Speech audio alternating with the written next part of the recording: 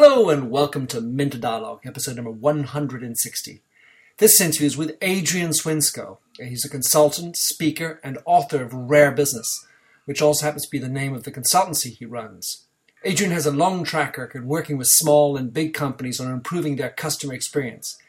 He writes for Forbes and hosts a great podcast which I can encourage you to listen to.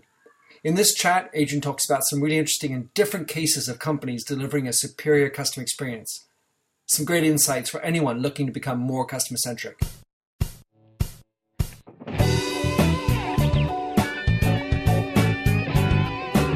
Welcome to the Minter Dialogue podcast, where we discuss brand marketing with a focus on all things digital. I am Minter Dial, your host and author of The Mindset. That's MYNDSET.com, where branding gets personal. You'll find the show notes to the blog for the upcoming interview. Let's cut to the quick and enjoy the show. Welcome to the Minter Dialogue. Someone from the north, living in the south, Adrian Swinscoe. Tell us who you are and what you do, and importantly, what is your mindset? Hi, Minter. How you doing? Thanks for having me on your podcast today. That's very kind of you. My pleasure. So who am I? Well, as you say, I'm from the north, but live in the south. And from the north, I'm originally Scottish, but I've lived all over the place. I'm currently based in Brighton. A bit about kind of me. Well, I have a background as an economist, but also as a teacher. And then you asked me that question as a setup for the interview. Who am I? And I thought, oh, that's a really good question. Who am I? So then what I did is I dug out my Strengths Finder report. I thought that would be a good thing to do. And then my top 5 themes for my Strengths Finder report is I am strategic, a learner, responsibility, an activator, and a relator. So it sort of means that I'm good at sort of pulling ideas together and seeing the trends and things. I really like kind of learning more the kind of the process rather than the end kind of point. In terms of responsibility, well, I guess I take responsibility for what I say I'm going to do. So I do what I say when I say I'm going to do it. Love that. Yeah. As in terms of an activator, I'm good at sort of starting things and getting things kind of going. So actually taking a whole set of things, particularly in companies and stuff, and just going, well, let's just do something. Let's figure out how to do it and just do it. Crack on. And then the other sort of thing is, the final thing is relator, in that it says I enjoy close relationships with others. So, I mean, what I think about that is that I'm more interested in really good relationships with a few people rather than sort of like big relationships with a lot of people. So I have a small number of very close friends, but I know a lot of people. So if that makes sense, but it's if I put that together with the kind of relators thing, it's a lot of it's about activation and getting things kind of going. A lot of it's about kind of relationships and how you work with kind of people. So that's a bit about me. Gives you a bit of a flavour. What do? I consult, advise on strategy, business development, marketing for various kind of firms. Some big firms, some big brands, but I also work a lot with established, fast-growing, entrepreneurial sort of businesses. My particular focus and interest is on customer service and customer experience. As for the second part of your question, what's my mindset? Well, my mindset is that I'm a huge fan of companies and organizations that do great things for their customers and people. So I'll create great environments and great experiences. But I have this set of sayings which sort of I think wraps up or encapsulates who I am, and that is, I'm a lover of simplicity, an advocate of the human touch, with a really useful bit of technology thrown in. That's cool. Well, and I suppose that it does ring back to this relator story where you're more inclined to have a small group of really close friends, and then you can expand out using technologies for the less strong friends per se. Sure.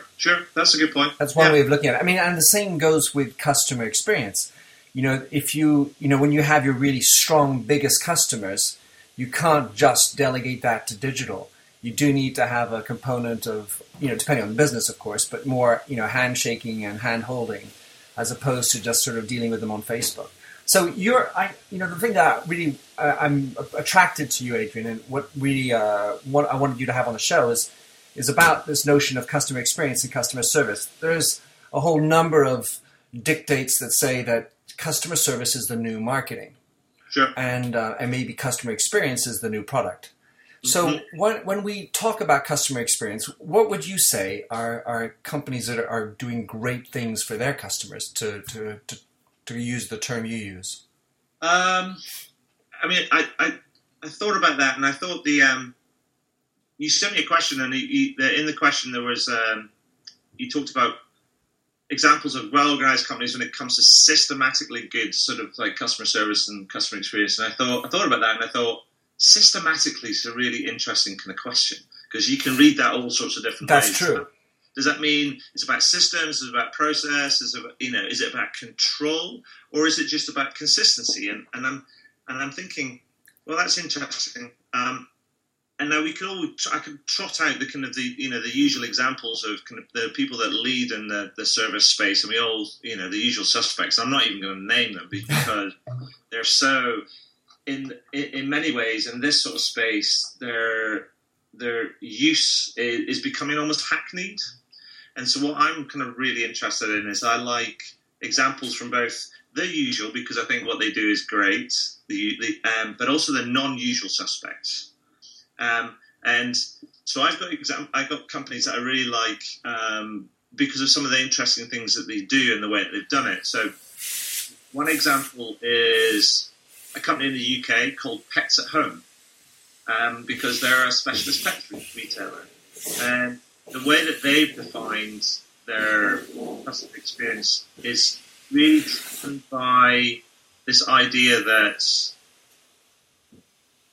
their customers, well, obviously they're all pet owners, or they drive their pets. So what they do is they make sure that as many of their employees as possible are pet owners. And actually, about 80 or 90% of all of their employees are pet owners or have grown up around pets.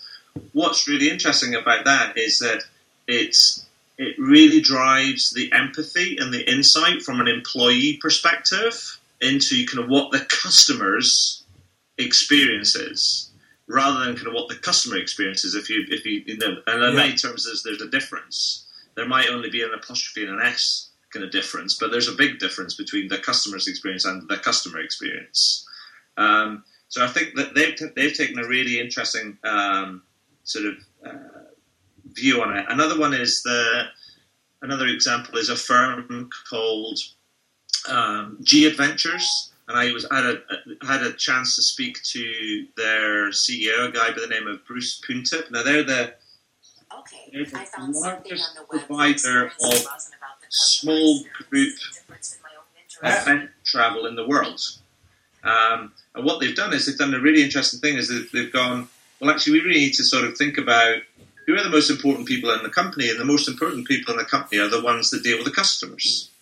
And so they've sort of inverted their pyramid, and all of their, what in a normal company you would call travel reps or agents or whatever, they've actually given everybody at the front end of their organization the title Chief Experience Officer.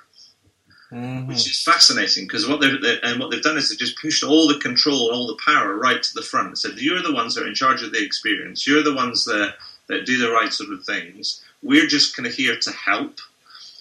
So we're going to basically reorganize our organization such that it sort of drives that experience.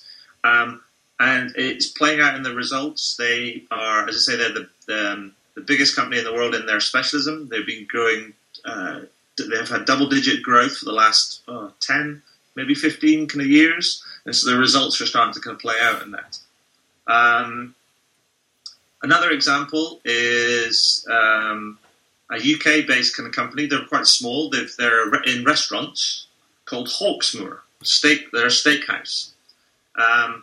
They've got a really interesting approach in that you think, steakhouses, how kind of wild can that get? And I think, again, it's more about how they've structured their culture and their approach to the customer experience. What they've said is that actually the customer experience is going to vary depending on who you get served by. So what we're going to do is we're going to hire kind of people that are different. And we're going to hire people that other hospitality kind of players aren't going to hire because of possibly the way they look. They might have like a sleeve of tattoos or whatever, or earrings or fancy hair, but we're going to hire people with personality. And the way that they work that is through their sort of culture statement, where they say this is their maxim, and it goes, work hard and be nice to people.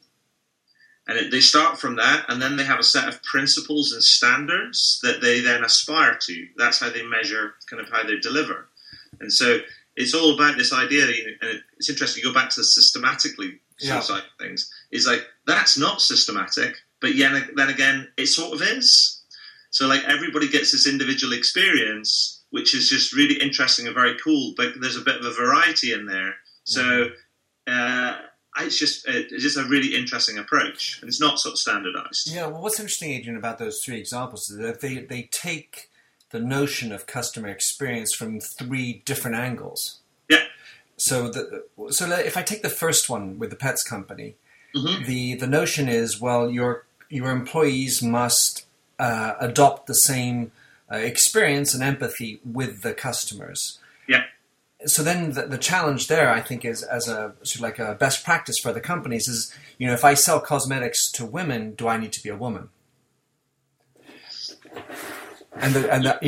I've gone down that route because I work for L'Oreal, where 92% of the senior executives, of course, were men, selling to 75% women. So complicated question, but it does, this notion of being able to walk in the customer's shoes. Yeah. If to the extent that it's possible, if you go to a restaurant, well, everyone is eating at restaurants, so it's kind of easy to do that. At the same time, the challenge can be being in the mindset of the customer class we're talking about. So especially in a service area where, and maybe in a more luxurious area where we may not have the same kind of means. We may own a dog, but we don't know what a dog on a luxury liner looks like. Right. And so your need then is to match the customer set in the way you deal with them, because that's the experience you're going to be providing for them. Sure. Yeah, I think so. It's an interesting kind of question, and it may be. I guess it goes back to the idea around systematically. How do you systematically do that? I think there's an interesting interesting idea that. Well, I think in many ways, some people treat customer experience as being this functional sort of like specialism, and it's quite an objective sort of thing, but it's not. It's completely subjective. It's completely variable. I think there's a set of questions and a set of things that you can approach things. Empathy and having understanding and affiliation with your kind of customer kind of group is one thing. But it's not a mandatory thing that it's almost like you have to go down this path. It's like that it just wouldn't be appropriate in many industries to do that. But yet, it's a criteria that I think some companies need to consider and then decide how they're going to approach this. It's the same. You look at we were talking earlier about films and stuff, and how the human population splits kind of like 50% male, 50% kind of female, give or take a few kind of like single digits. And yet, most of the the entertainment producers and most of the entertainment industry is dominated by kind of men. Oh yeah. You think about it and go, how does that work? Yeah. Yes, it's a criteria. Yes, it's a thing that we should consider. No, is it a thing that we have to go down that way? Not necessarily. It doesn't mean that that is a critical success factor, but it's something I think is definitely worth considering. Yeah, I think, the way I look at it in terms of systematic, as you point out perfectly, is that at a certain scale, it's very easy to get people of a like mind. But if you have to end up having to do that across, let's say, 80 countries and 260 cities and so on and so forth, you obviously have to create a blueprint. Yes. Because otherwise you end up with a lack of consistency in terms of who you are. Mm-hmm. And so the systems necessarily come into place as you grow. And so we're going back to the Hawksmoor example, which I found interesting, is what they have is some sort of shared attitude. Yeah. Which is work hard and be nice. and then afterwards, within that, allow the personality to blossom, and then take benefit from that. And I think, actually, thinking about that, what I like about that is it does speak to a meta trend, which is everybody wants to feel different. They all need to be a part of something, but individuals as customers want to feel different. Sure. What better way to provide a personalized experience and say, well, you like tattoos on the left arm? Well, then go to the tattoo left arm guy, and then tattoos on the right arm, and so on and so forth.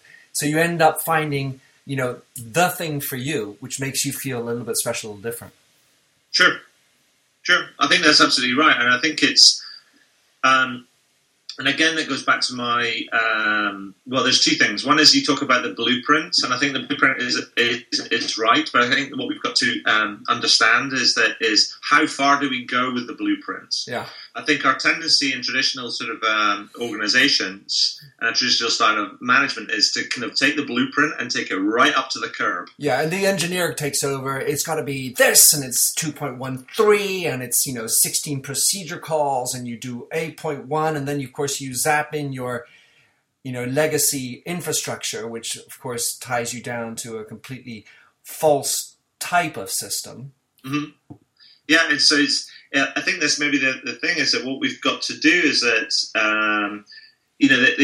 there's kind of old idea that hasn't been talked about for a while. Is like we talked about in the wake of globalization. People talk about think global, act local. Now, I think what ended up happening is when that came along, we were still in this whole traditional industrial economics kind of production organization sort of like kind of cycle. And so the blueprint almost like went right up to the kind of curb, and it was kind of controlled by kind of people. But now what we're seeing is that we've seen this rise and change in sort of customer demands and preferences and behavior and stuff. And so maybe we need to kind of pull back a little bit on the blueprint and allow a little bit of variability, a bit more variability at the fringe to allow people to, if you like, shine, both inside an organization, right, but also kind of outside an organization as kind of customers. So we get to feel like we're an individual, as a worker or as an employee, but we also get to feel like we're an individual as a customer as well. So right. The point I really get zipped in on, and you talked about it with the G Adventures, is the front office people who are dealing with the customers are the ones delivering the experience. And the reality is that it's not necessarily highbrow needs in terms of skill set, experience. It's more about attitude. And I was just reading this morning about how in the UK, all businesses are looking for more temp laborers, but the problem is they don't have the right skill set. My argument would actually be that we're missing a lot of the attitude set. Sure. Because when we're talking about experience, it's about that can-do attitude. And so I think that probably these blueprints that go up to the curb, as you say, might be also a little bit in the manager's lack of trust in their employee, their sales force, and the management structures in between. And Sure. they kind of dummy it down. I think that's right. I mean, I think it's, if you think about, let's take a very, mainstream example. If we look at sort of call center sort of staff as being one of the major ways that we sort of experience sort of service, particularly when we're dealing with utilities or kind of big brands or, our banks or whatever. And do you know that the average call center kind of employee gets kind of paid lower than the average wage in the UK? Now, which, if you think about it, when companies turn around and go, it's the customer, we put the customer at the center of everything we do, service and experience Right. is really important, and yet the lowest paid people in your organization are the ones that really are at the front end, on the front line in terms of experience. What that really says to me is like, do you really value kind of that experience? Because if you did, then you would be investing in those kind of like people, Sure. Right? And showing that through the kind of the way that you incentivize or you recruit and you add and whatever. Now, so there's a kind of a collision that happens around kind of what we say we want and what we're willing to do to Right. get it. And then we have these legacy systems where we can't cut that, we can't change that. So I want to get into, Adrian, how you deal with your customers. You have big and small, so will obviously change things. But What is your process that you go through in order to help your customers improve their customer experience? Talk us through sort of your process. Okay, I mean, my business, my consultancy business, is called Rare Business, and rare because I like rare things. I like kind of like things that are special and they stand out, and there's also things that are kind of beautiful in their own sort of way.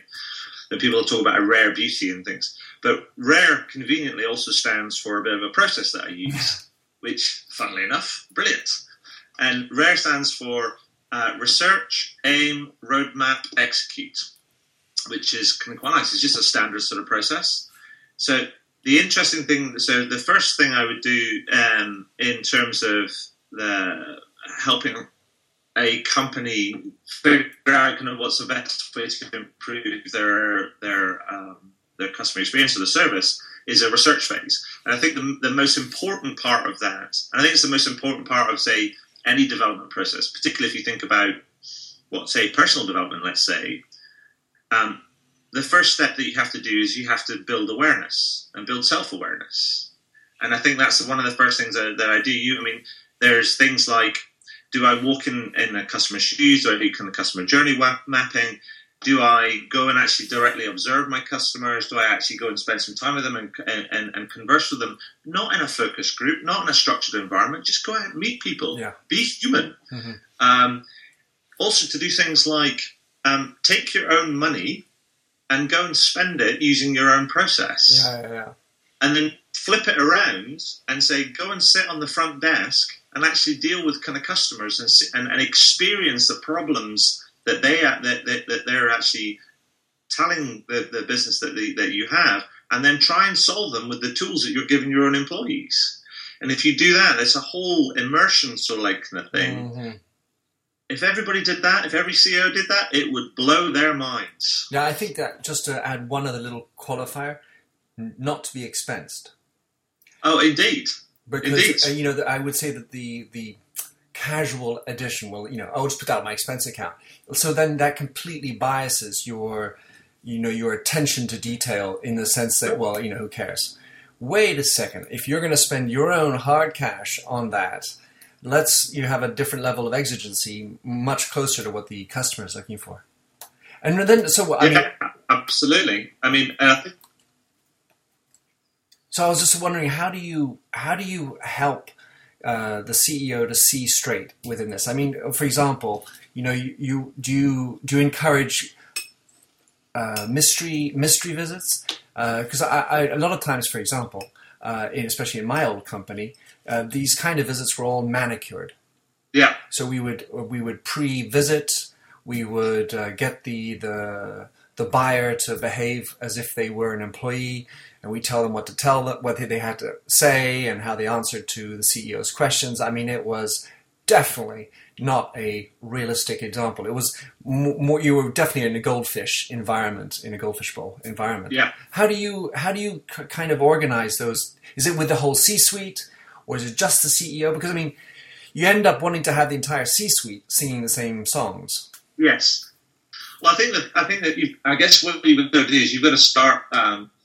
You've got to start somewhere, and whether it's the CEO or it's another member of the C-suite, I think what you've got to do is you've got to help them almost lose their handlers and do things in a different kind of way. Is say, we're going to go off piste here, mm-hmm. and we're not going to tell anybody. We're just going to do it, mm-hmm. and it is a bit of a leap of faith. It's like, do your own research, because what you have to realize is that, like you say, there are people prepare for things. Surveys get done. Mystery shopping gets kind of contracted out. All of these things, all the messages get sort of not necessarily manicured, but sometimes they get lost in translation as it goes down the line. It's a bit like Chinese whispers. Mm-hmm. And so, if the CEO, let's say, for example, talks about kind of customers, then I think the CEO really needs to understand and really needs to be able to say, put his hand on his heart and go, you know what? I've seen our customers. I've spoken to them. I've served them. I've actually I've been our customer. So almost like you get this visceral feel for what it's like, And I think that's what's missing from many of those kind of things. So it's almost need to step out of the manicured and kind of managed environment and actually go off piste for a little while. And to do that, just to kind of, it's a bit of a sheep dip type of kind of shock and awe type of tactic. And in your experience, what's been the biggest stumbling block in order to get to that perspective? Is it systems? Is it people? How would you... I think it's a combination of all sorts of different things. A lot of it is to do with what people, how people view themselves, how they view their role, how they view it as important, how they the value their time and all this sort of like stuff. I shared a story the other day, and it's been talked about a lot, but it sort of gets lost in the fog a little bit. So Tesco, as a retailer, before they sort of lost their way a little bit, was overseen by Sir Terry Leahy, and he reportedly spent, on average, 2 days a week in store, working with these employees, talking to customers, just listening, observing all of those different sort of like things. 2 days a week. And I think what he said through his actions was, this is one of the most important things that I do, kind of being in front of kind of customers. And he did it consistently, and he did it throughout this kind of time that Tesco's went from this middling kind of player to one of the biggest kind of like supermarket retailers, general grocery retailers in the world. Now, they subsequently fell off a cliff when he, we're not sure if it was due to kind of what he did, or he left very quickly and it was like, no, not my fault.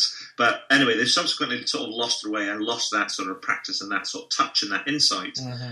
And I think it's really interesting is, particularly if you turn around to a boss of a firm and they say, oh yeah, customers are really important to us. And you go, if you ask them, so when was the last time you actually talked to a customer or served a customer or solved a customer's kind of problems? I mean, are you on the tools? Mm-hmm. When was the last time you were on the tools? I mean, and that question tells you a lot about how they value their time and value their position and value their customers. So what are the things that's obviously important in all this? Whether, because there's the good intention of listening to my customers always right, yet we still have to pay the piper and specifically be happy with the shareholder. Sure. So and one of the things I think that remains complicated are the measuring tools for customer experience. Customer satisfaction, one thing; customer experience, maybe another. What do you think are the best tools for measuring the advancement of customer experience? Well, again, it's as is my nature, I'm slightly contrary when it comes to this sort of stuff.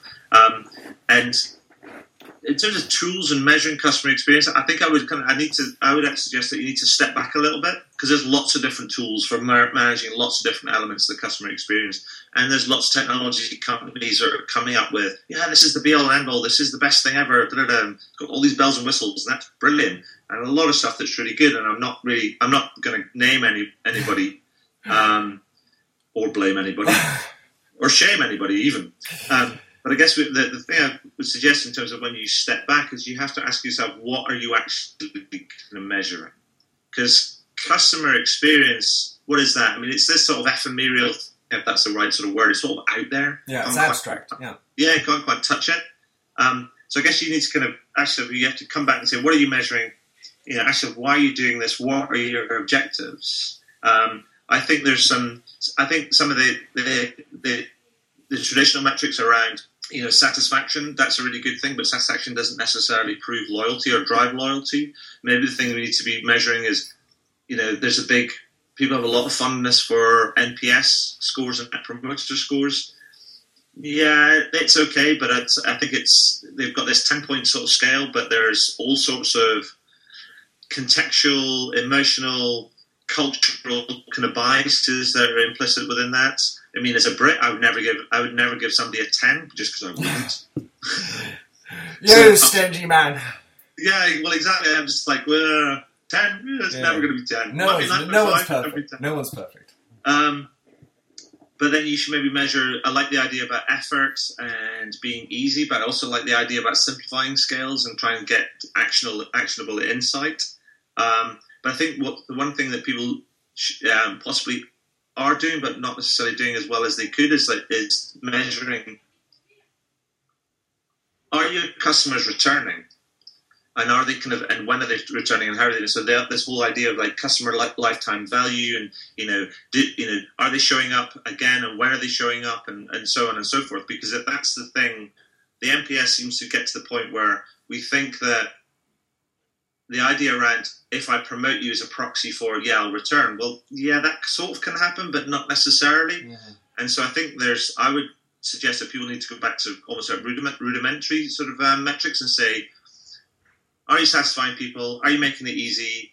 Are you kind of reducing kind of effort? Are you making it, making it simple? Are people returning? Are people saying good things about you? Mm-hmm. There's a guy I spoke to. His name slips my mind. Never mind. He had an interesting thing. He said that, are you tracking the compliments that you get? Because compliments are a leading indicator of service improvement. And so that's a really interesting kind of idea about tracking kind of compliments, mm-hmm. which is not something you hear very often. A little bit like the happiness measurement that Zappos puts in place.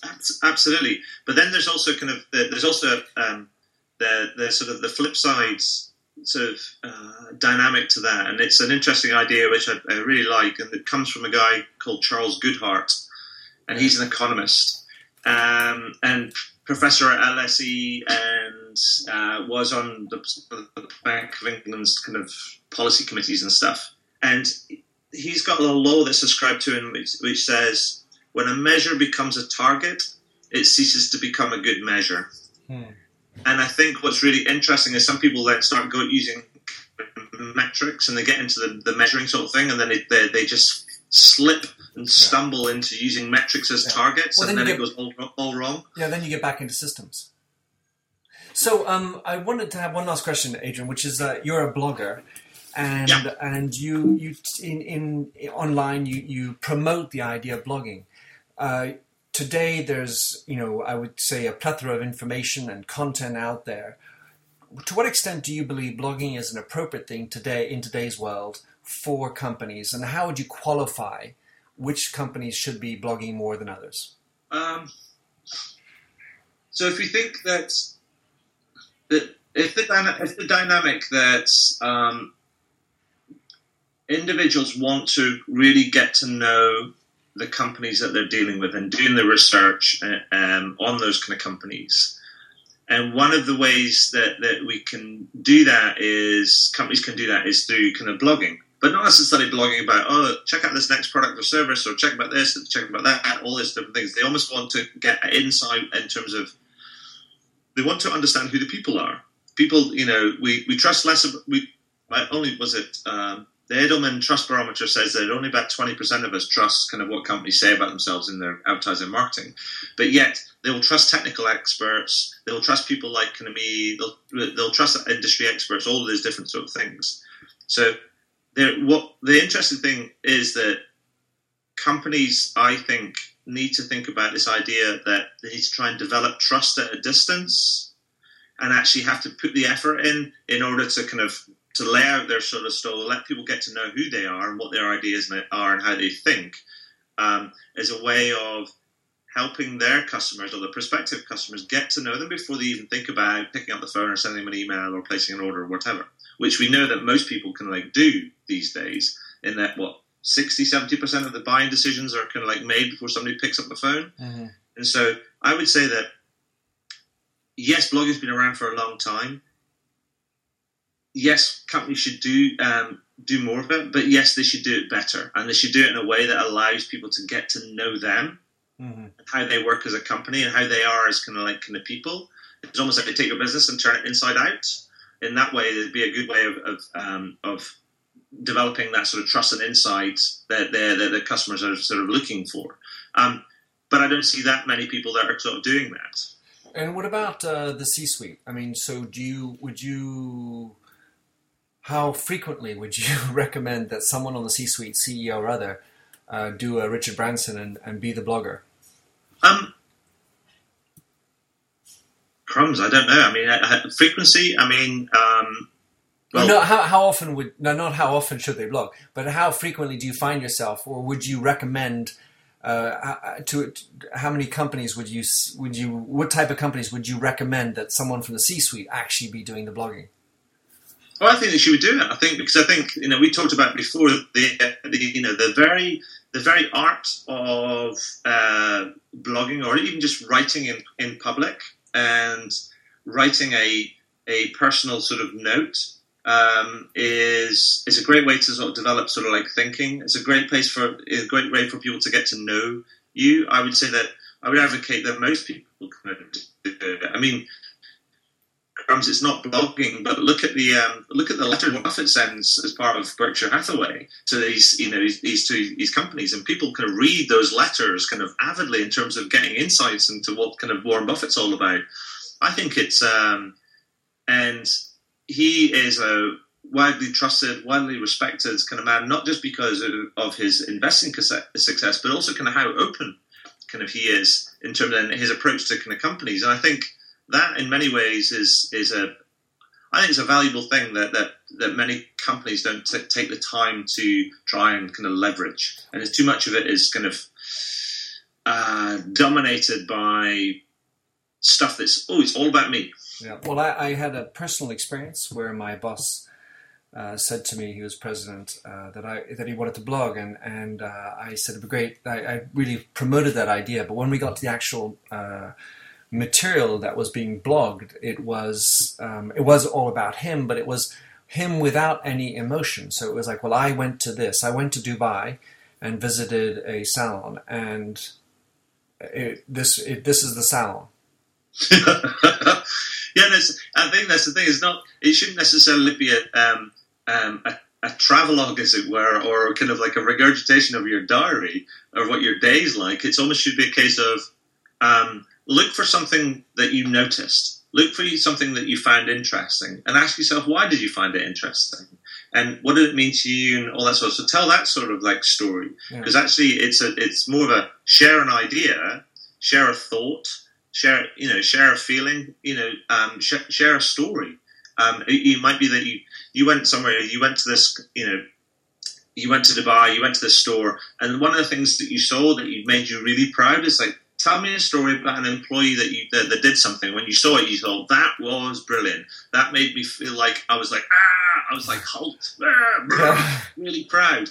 That's the thing that I think, well, that for both kind of customers and also for employees, sure, is going to have an amazing sort of effect. I so agree. So, Adrian, our time has come to a close. I appreciate you giving us your time. What's the best way for someone to read about you? I mean, I've got to put in the links, so it's not a shameless plug, just a best way to follow you, track you down, read about what you write. You can check me out on my website is adrianswinscoe.com, so ADRIANSWINSCOE.com. I've also got a Forbes column, which if you put Forbes and my name in, you'll find it.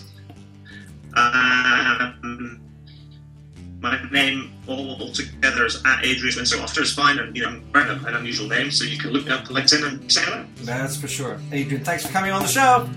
Thank you, Minter. Thanks for having listened to this recording of the Minter Dialogue Show. You'll find the show notes on themindset.com. That's mindset with a Y, where you can also sign up for my weekly newsletter at /subscribe. If you like the show, please do rate it in iTunes. That really makes my day. Happy trails, and enjoy Josh Sachs's Painted Fingers. Oh, fill me with all your colors, any different way to rid me of the gray, and heal me with all your imperfections that you mention in your lack of self-security. Oh, I wouldn't care about the art form as long as you would feel warm, wrapped in canvas. Hold me tightly, slowly we would paint a lover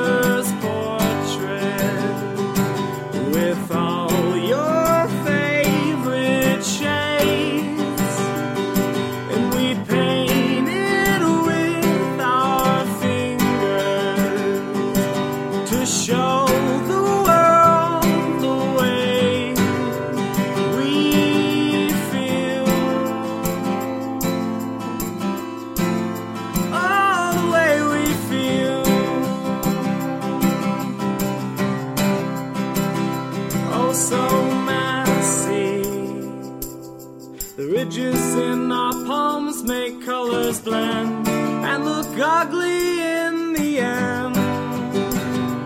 But they're pretty in their own disgusting values. We'd hang our portraits in the hallways, make our house guest cringe. Oh, I wouldn't care about the art form as long as you would feel warm seeing all your colors on the canvas as we paint a lover's portrait with all your favorite shades, and we'd paint it with our fingers to show the world the way we feel.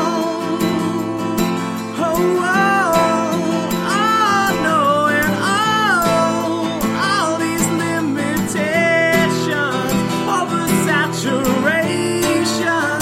Let me paint, oh, let me paint, oh, let me paint, oh, let me paint, and I paint a lover's portrait with all your favorite shades, and we paint it with our fingers to show the world the way we feel. Oh, the way I feel. Oh, the way I feel.